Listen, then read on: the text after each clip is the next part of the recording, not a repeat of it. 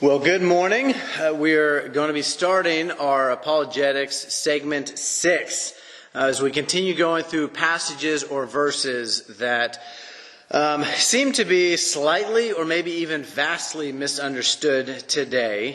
Today we're going to be going through two that one is a passage that I hope is going to instill a lot of hope and encouragement in you as to what has been given to us in Christ. The other one that we're going to go over is going to be one that is more of a exhortation, even a firm warning to believers today that I think, in my estimation, as I've talked with people about this over the last 15 to 17 years that I've really been studying the Word, and I've had questions on this in the beginning that I feel that God has answered for me and has put the puzzle pieces in place for me to understand.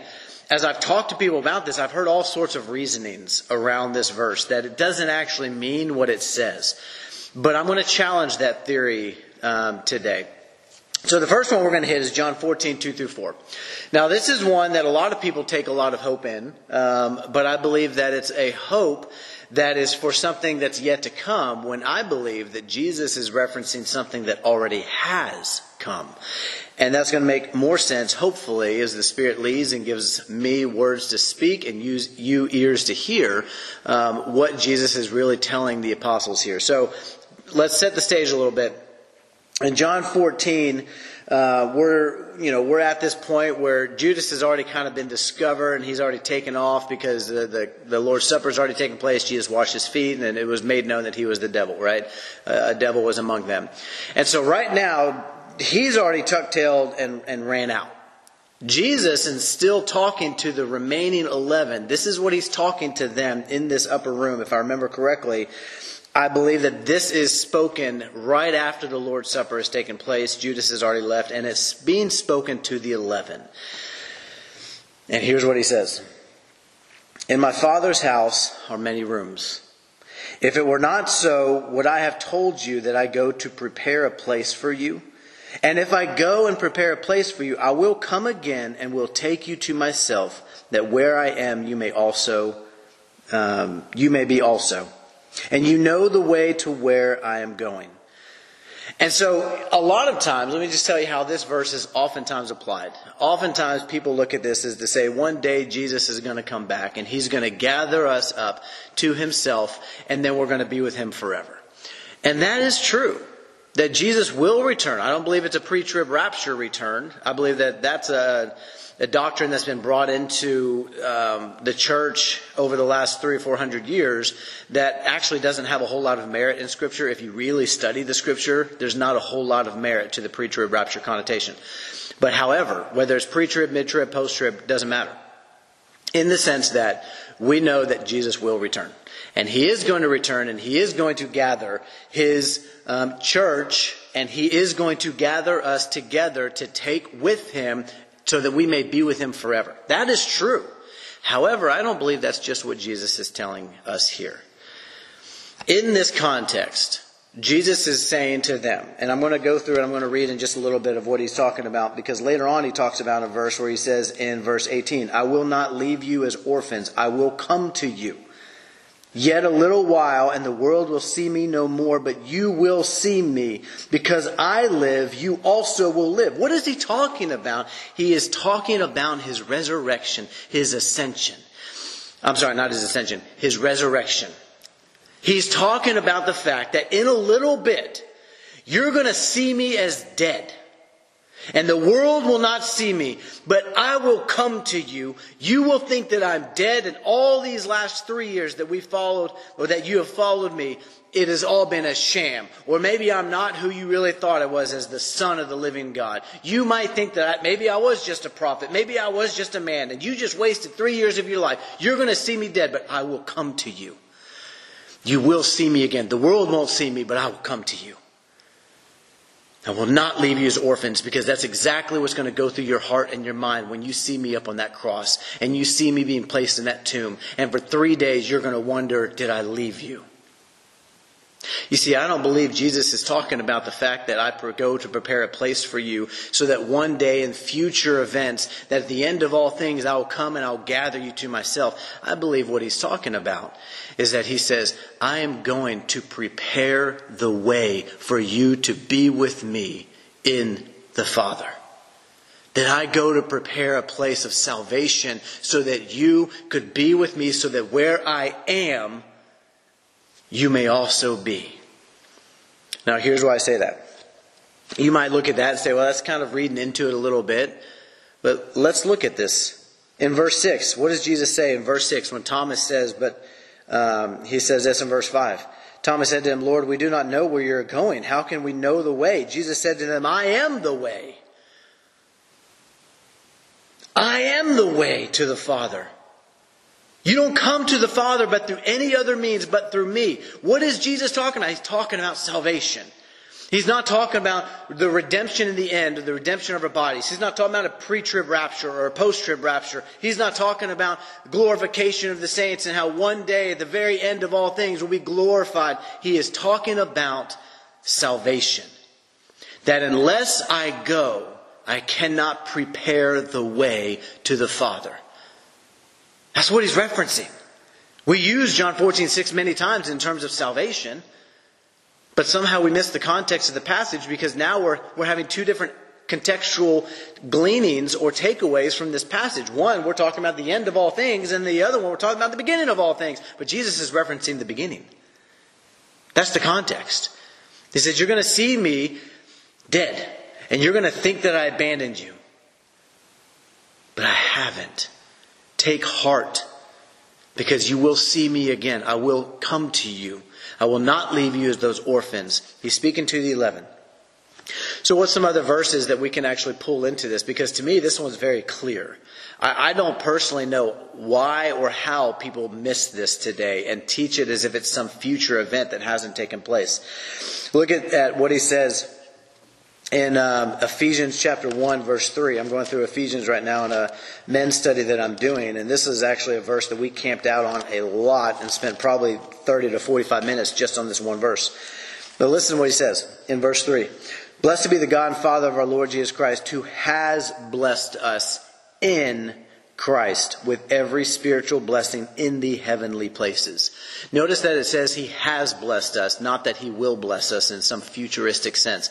It is something that has occurred. And what's the position of its occurrence? In Christ Jesus. Let me go back and read this again. What he says in verse 3. I go to prepare a place for you. I will come again and I will take you to myself, that where I am, you may also be. Well, where is Christ right now? He's seated at the right hand of the Father.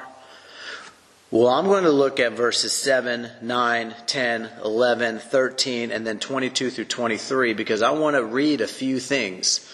Remember, Jesus is at the right hand of the Father. And what is our position? Well, let me share.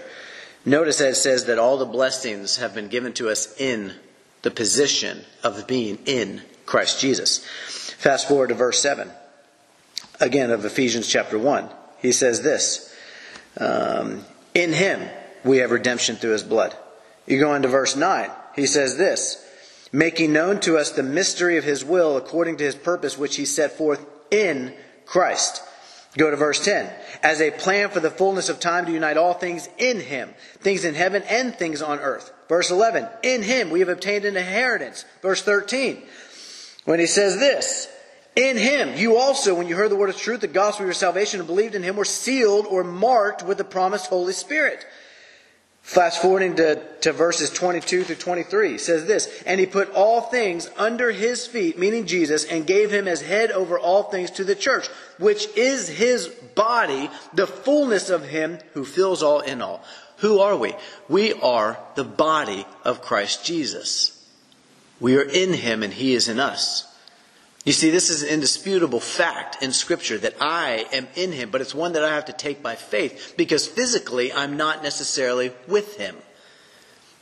But by faith, I take it to be a reality and a truth that I am in him. Why? Because listen to what he says in Ephesians chapter 2, 4 through 7. But God, being rich in mercy because of the great love with which he loved us, even when we were dead in our trespasses, made us alive together with Christ. By grace you have been saved, meaning it was the power of God that brought about and rent our salvation in Christ. And then check out what he says right here. And raised us up with him. Not and will raise us up with him, but raised us, past tense, raised us up with him. And seated us with him in the heavenly places in Christ Jesus, so that in the coming ages he might show the immeasurable riches of his grace and kindness towards us in Christ Jesus. What is he talking about here? He says, you know what? While my body might be an earthly vessel right now, in which the Spirit of God has now made me the temple of the living God by dwelling inside of me, I have to take it by faith that my position and my identity is in Christ. That I have been raised up with him in those heavenly places, so that where he is, I may also be. Jesus is referencing in John 14 that I have to go and make a way. Because right now, I have to die in order for that old covenant to be null and void and a new covenant be established, because Hebrews 9 says that it cannot happen until I die. So I have to die as that perfect sacrifice before the way to the Father will be opened up through my blood. But once that way is opened up, once I have gone and prepared a place for you, once I have gone and I have now ascended to the right hand of the Father, I go so that you can be with me, so that where I am, you may also be. Brothers and sisters, we are in Christ. And he sits at the right hand of the Father, and we are in him. And we take it by faith, so that when we go out there, we face the masses, the heavenly spiritual realm in which we wrestle against, which we don't wrestle against flesh and blood. We wrestle against the principalities and the authorities of this present darkness. That's what we wrestle against. And we wage war, not with carnal weapons, but with supernatural strength and power of the Almighty, because we are in Christ. He has given us access to the arsenal of Christ. But we take that by faith. So in John 14, when he's referencing this, and he says, I go to prepare a place for you, it's essentially this. Just as a host prepares a place for the guests to come in, so that everything is ready, that whenever you come in, then you can actually fellowship with them. That's exactly what Jesus did. He went to prepare a place so that we could abide with him. And while I might not be physically there because I have a race to run, I have a job to do, I have a faith that I need to fight for and that I need to keep until the end, spiritually and by faith, I take it to be a reality that I am at the right hand of the Father, because Jesus is there, and where he is, there I also am with him. So I hope you take this passage to understand that not only will one day Jesus come, not only one day will he come and he will gather his church, those who have made themselves ready, as Revelation talks about, those who have walked in the righteous deeds that he has given us to walk in Christ, those who have chosen to, by the blood of the Lamb and by their faithfulness to the end, conquer the devil, those who endure to the end, who will be saved. As Matthew 10:22 says, he will gather us and he will bring us to himself, so that physically for all of eternity we will be with him. And it won't have to be by faith, because faith is in what is not seen, as Hebrews 11:1 says. But I want you to take an assurance that in the here and the now, that before that even takes place, we have already received everything we need for a life of godliness, because we are in Christ, seated with him in the heavenly places. That is our position. And when we forget that, or if we are ignorant to that, then we will live this life apart from the realities of what faith can accomplish. But when I choose to understand that the passages like John 14 is not referencing something that is futuristic solely and primarily, it's referencing what has been accomplished in Christ, through Christ, and on behalf of Christ. And when I believe in that, it changes everything. And so, I pray that that is something that would bless you. You could also go and look at John 17:20 through 24, and another in which Jesus is praying the high priestly prayer. And I'm just going to read it briefly. He says, I do not ask for these only, but also for those who will believe in me through their word, referencing the apostles, and then later, those who are going to believe in Christ through the apostles' word, us. He says, I'm not just praying just for the apostles. He says, here's what I'm praying for. I'm praying for my church.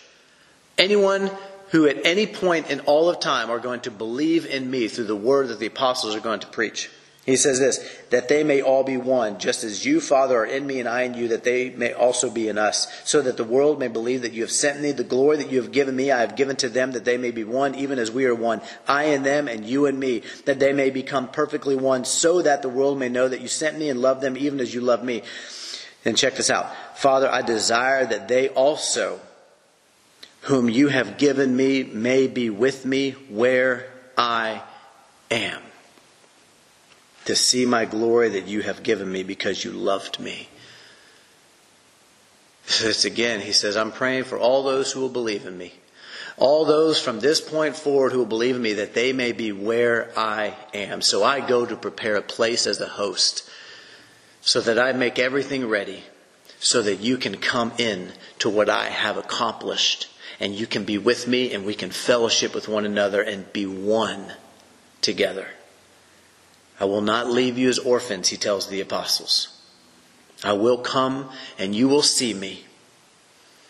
But I have to do this to prepare a place so that when I ascend to the right hand of the Father, you also may be with me. To me, that's a beautiful thing.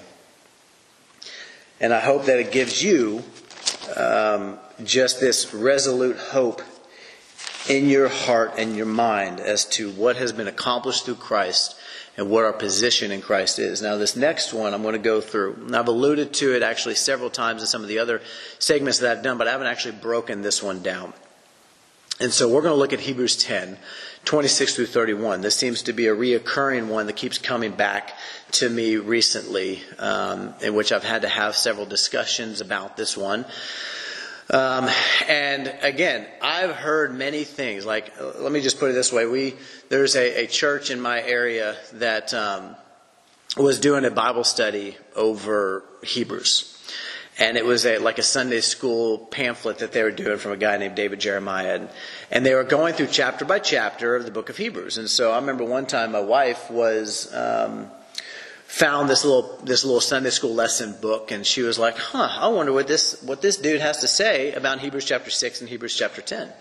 So she's flipping through, and she finds Hebrews chapter 1, 2, 3, 4, 5, 7.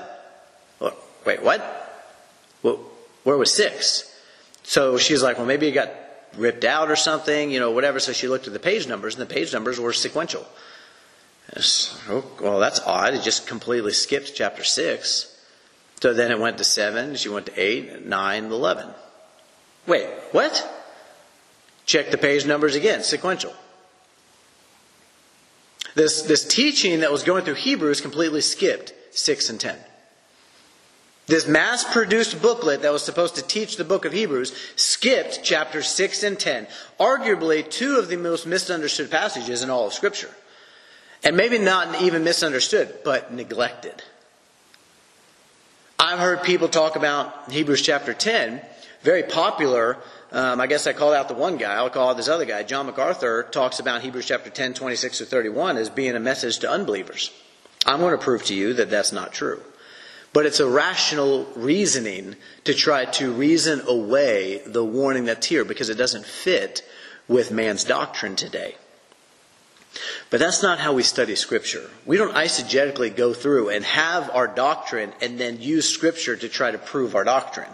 We develop our doctrine exegetically as we read the Scriptures and then say, okay, that's what the Scriptures are teaching, so here's what I have to believe. Instead of here's what I believe, let me use the Scriptures to prove what I believe.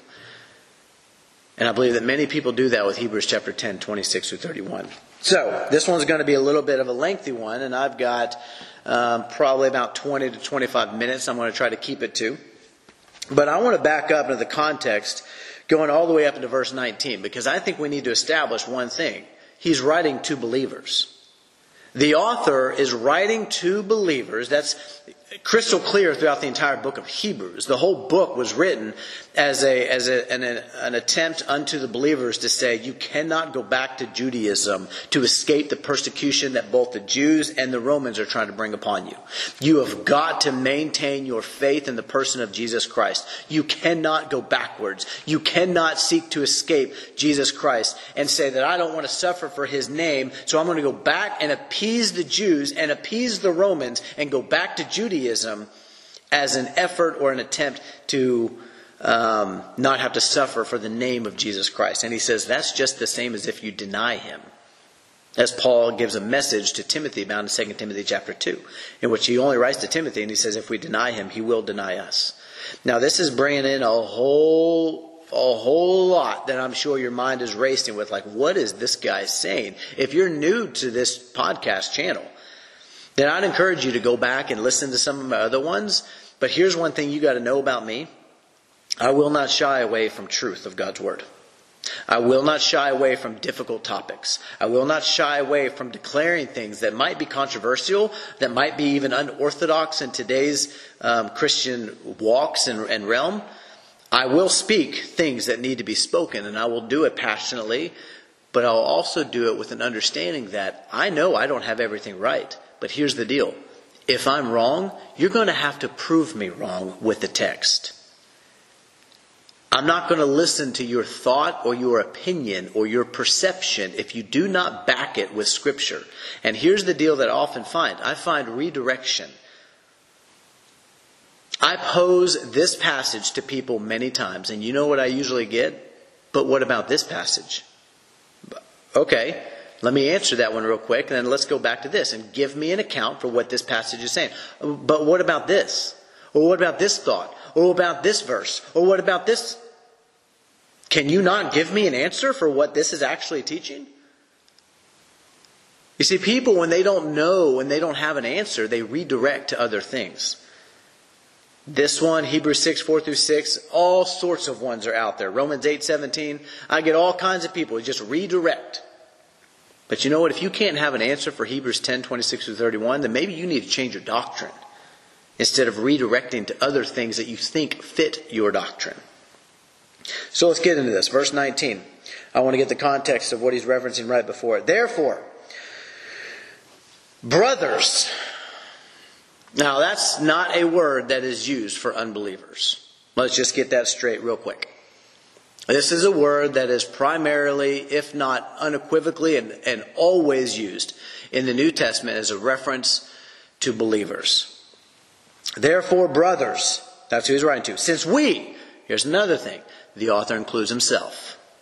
Since we have confidence to enter the holy places by the blood of Jesus. So here we have that the author is including himself with the intended audience of people who have confidence to enter the holy places by the blood of Jesus.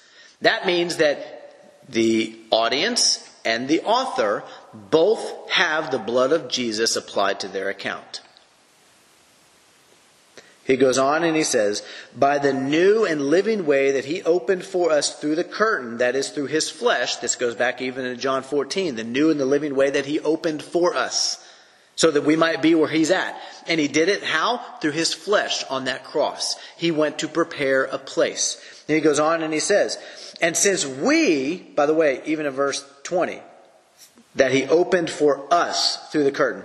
That is through his flesh. And since we have a great high priest over the house of God, let us draw near with a true heart and full assurance of faith, with our hearts sprinkled clean from an evil conscience and our bodies washed with pure water. Let us hold fast the confession of our hope without wavering, for he who promised is faithful. Notice the mutuality that's there. I don't even know if that's a word, but it fits. It isn't exclusive to only God. It is inclusive of both God and the responsibility of man. God is faithful. God will do his part, but we have a part to play as well. What is that? To hold fast our confession without wavering, even in the midst of suffering, which is the premise of the book of Hebrews. That we have a job to do inclusive of what God says, I will fulfill every part of my promises that I've said if you are faithful to fulfill your end. And ultimately it boils down to one thing. You hold the confession that Jesus is the Christ, the Son of the living God. Because against such a confession, the gates of hell can't even prevail. But you have a job to hold that confession. He said, let us hold fast the confession of our hope, which Jesus is our hope. He's our hope of glory. Without wavering, for he promises faithful. And let us consider how to stir up one another to love and good works, not neglecting to meet together as is the habit of some, but encouraging one another, and all the more as you see the day drawing near. I could spend an entire podcast just on verse 24 through 25. Because I see it as a plague today in the church that we don't do that. But I'm going to move forward in 26 through 31 because that's more of my topic today. So we look at all these various things, and obviously the context is written to believers. How somebody can look at 26 through 31 and come away with the fact that this is written to unbelievers is beyond me. I don't understand it. And I'm about to prove to you at least 3 things just within these 5 or 6 verses that to me prove beyond a shadow of a doubt that he is referencing this warning to believers. And I get it. If I have to acknowledge that this is a warning to believers, then it puts a whole lot of some of these other doctrines that are popular and orthodox today in the church, it puts them into question. And so I get it that that's a scary and uncomfortable thing sometimes, because we can think that we have an understanding of truth, but then once something rattles that, it rattles the whole foundation. It's kind of like when an earthquake hits, and you might have a house, and in this house there's many rooms and compartmentalized areas of truth, and we have our truth of what we believe on eschatology, and we have our truth and what we believe about salvation, we have our truth about righteousness and justification and grace, and we have all these different rooms about where these truths are. If that earthquake rattles one room, it rattles all of it. So I get that this can be complex and it can be delicate and it can be something that's uncomfortable. We have to face the uncomfort or the discomfort that's in some of these things, because it's not about us having our truth proved. It's about us coming in alignment with God's truth. And so listen to what he says. He says, all these things are things that we have received in Christ. And all these things are things that we have to do in Christ. We have to hold that confession. We have to not give up meeting together. We have to persevere. We have to endure and keep moving forward, pressing forward, as Paul says in Philippians 3, so that by any means possible, he will attain the resurrection from the dead. He says, I haven't already obtained it. The promise has been given to me, but I have not already obtained that promise because I have a job to do, and I will do that job to make sure that in the end, when I stand before him, I will attain the resurrection from the dead and be with him for all of eternity. And you might say, well, that sounds work-based. Well, call it what you want. I call it Scripture. I call it teaching truth. And you call that work-based all you want to. But the reality is, it's truth. Because it's exactly what Paul says in Philippians 3. But listen to what he says. So he's linking it to the previous intent that he was establishing. And then he says this. If we. So he doesn't say you. As if this might be a warning for people who maybe aren't genuine believers. He includes himself in the warning. It is impossible to say that this is referencing unbelievers. Because the author includes himself in the warning. For if we go on sinning deliberately, let me break down that word for you real quick. I'm not a Greek scholar, but I'm going to, break this down just what it says. Okay? And so the word that's used here is hekosios, and it's this, willful.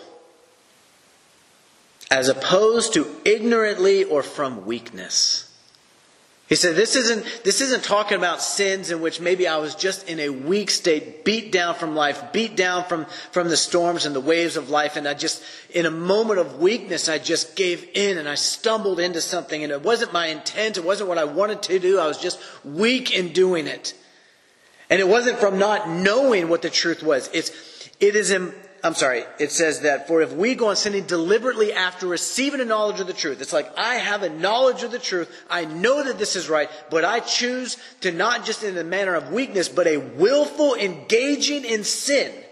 Knowing it's sin. James 4:17, the one who knows the right thing to do and fails to do it, for him it is sin. If I engage in that deliberately, willfully, not from ignorance or from weakness, but if I engage in it willfully. Remember, the author includes himself. He says this: after receiving knowledge of truth, there no longer remains a sacrifice for sins, but a fearful expectation of judgment.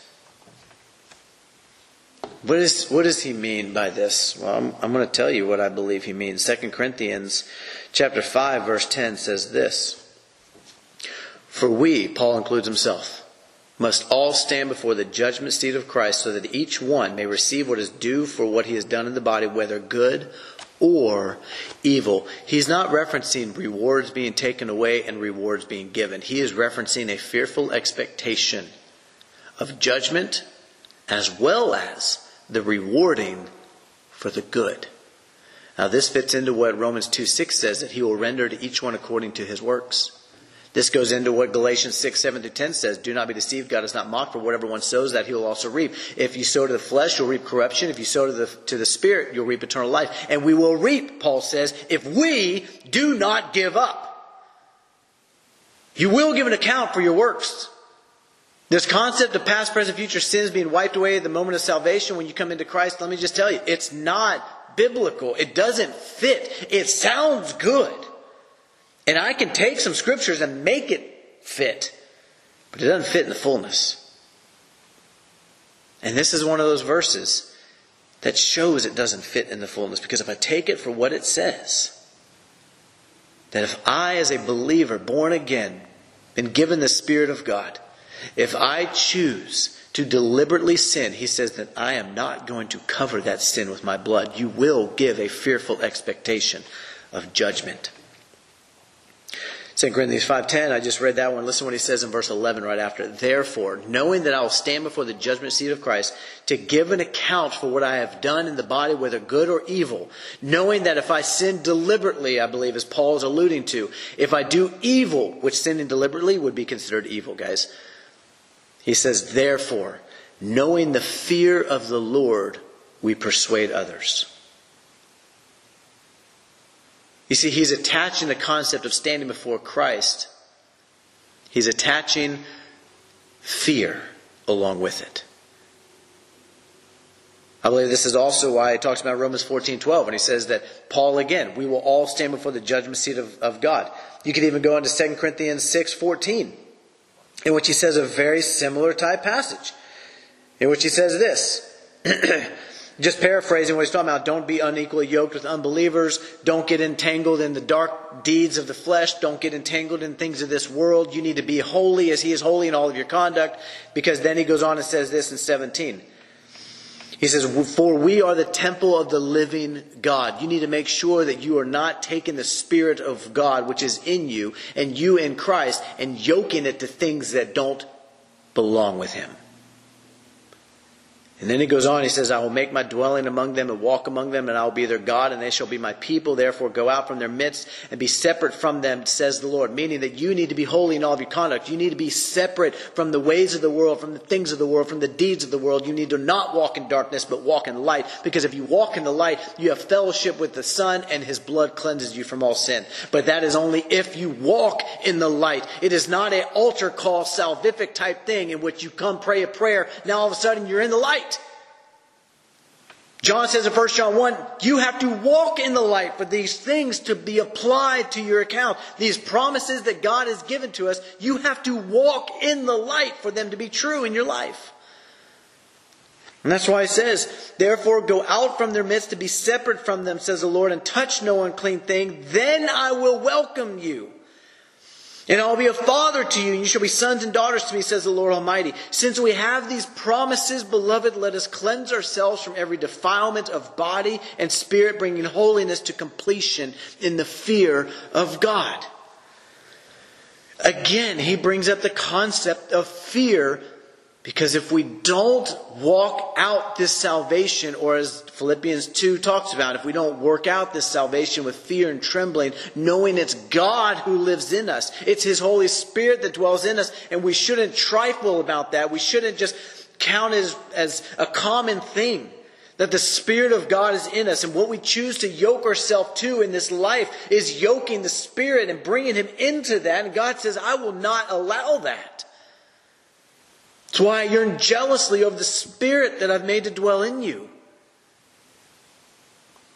So the author of Hebrews is saying, guys, if we go on sinning deliberately after receiving a knowledge of the truth, He's not going to cover that.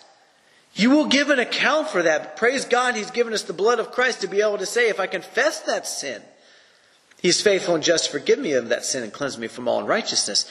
I don't have to give an account to it just because I committed it.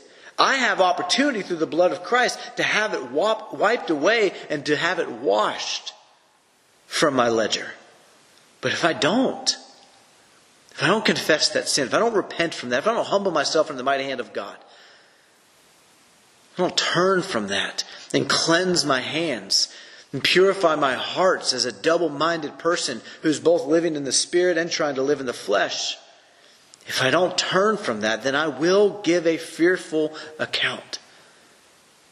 This is what the author of Hebrews is saying. This is not a salvation passage. This is not an apostasy passage. It's not a salvation passage in the sense that I lose my salvation because I commit an intentional sin. All this is this is a judgment passage, that you will come under judgment, and it will be a fearful thing for you to stand before the living God one day. Because if you have intentional, deliberate, willful sin on your ledger, you will give an account, and it will be fearful. He goes on, he says, and a fury of fire that will consume the adversaries. So that's a word that means the enemies of God. And fittingly enough, James 4 is another passage that I would like to go through at some point in this apologetic study, but I'm going to allude to it briefly here. It says, you adulterous people. You know, the only people who commit adultery against God are people who are in covenant with Him through the blood of Jesus Christ. You can't commit adultery against Him if you are an unbeliever. He says, you adulterous people, don't you know that friendship with the world is enmity with God? Therefore, whoever wishes to make themselves a friend of the world makes themselves an enemy of God. That's a warning to believers. That's where he yearns jealously over the Spirit that He's made to dwell in us. And then he says, but He gives more grace. And that's not a grace to just simply overlook or just to wash over those sins and just say, I was just kind of kidding. Yeah, you adulterous people, you make yourself an enemy. But you know what? My grace covers it. It'll be fine. That's not at all what he says. You see, if you misidentify and misdiagnose what grace is, then you misdiagnose that passage among many others. If you think that grace is just unmerited favor in which God's going to look at you in the mud and just cover over that and be like, it's okay, my child. I know you're a sloppy mess, but it's okay. I'm just going to overlook that because the blood of Jesus does that. Rather, what the passage is saying in James 4 is that His grace will be given to you if you humble yourself under His mighty hand. If you seek to repent and you admit that guilt, He says, then my grace will empower you to overcome and to repent correctly indeed. That's why He says, cleanse your hands, you sinners, and purify your hearts, you double-minded. He says, you need to repent. But first, your heart needs to come in alignment with understanding that that is sin. And you've committed adultery against me. And I will give you the greater grace to overcome that sin, not to overlook it. Which is a huge difference between the two. He says, you're going to be a fearful expectation of judgment and a fury of fire that will consume the adversaries, the enemies, the ones who would set themselves against Him willfully. And yes, a believer can do that because the author includes himself in this. But there's more. He goes on and he says, anyone who is set aside, you read the King James, you're going to see it in the past tense, and I would come into an agreement with that because we're not under the law of Moses anymore. Rather, I think the author is drawing our attention to what took place for those who were under the law, under the old covenant, outside of Christ. If you deliberately sinned, what was the punishment? To be stoned to death. Pretty much across the board, that was the punishment. If you intentionally committed adultery, if you intentionally did things that violated, whether it be the Sabbath or whatever it might be, murder, if you did something that was an intentional, deliberate act against the decrees of God, you were to be taken outside the city walls and stoned to death. So he says this, anyone who has set aside the law of Moses dies without mercy on the evidence of 2 or 3 witnesses. How much worse punishment? I want you to think about this. Even under the new covenant, how much worse punishment do you think will be deserved by the one who has trampled underfoot the Son of God and has profaned the blood of the covenant by which he was sanctified? Notice the past tense. He says under the law of Moses, he says, yeah, there was some pretty harsh punishment. Being stoned to death. If you were intentionally doing this. Remember, the priest did not go into the Holy of Holies to offer sacrifices once a year for the intentional sins of the people. It was the unintentional.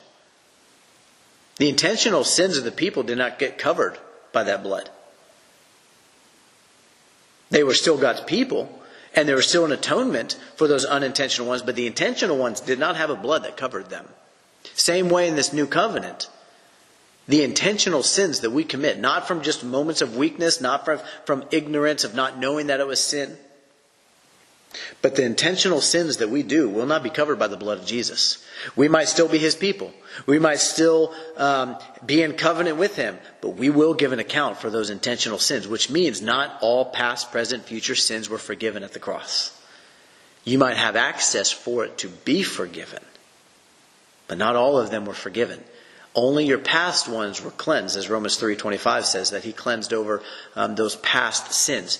But your future sins, those are ones that you will have to give an account for unless, 1 John 1:9, unless you confess, and he's faithful to forgive and cleanse you from unrighteousness.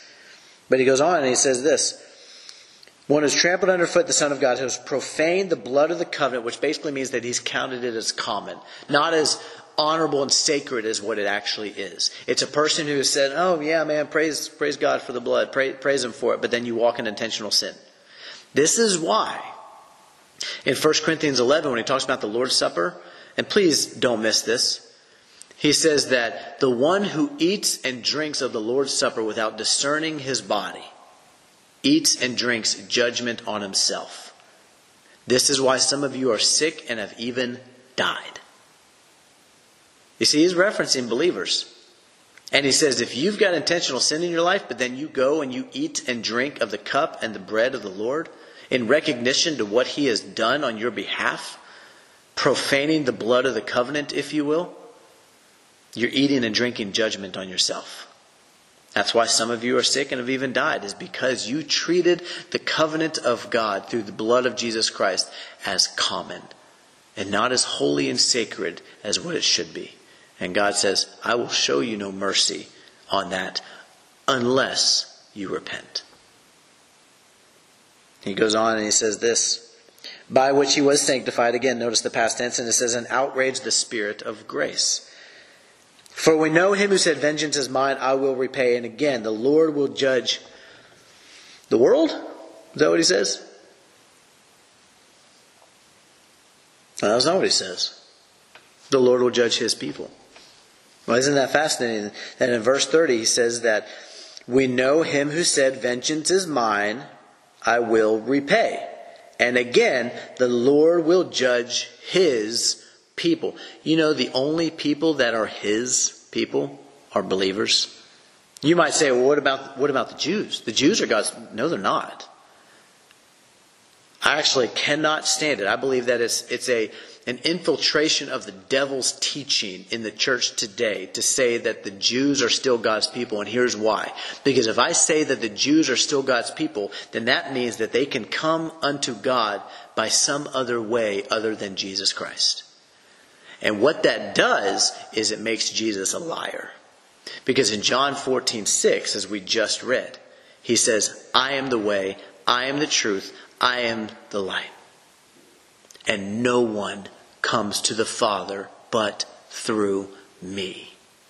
You cannot belong to the Father through any other means. I don't care if it's an Abrahamic covenant. I don't care if it's through Isaac. I don't care if it's through Moses. I don't care if it's through the ancestry or the lineage of being a Jew.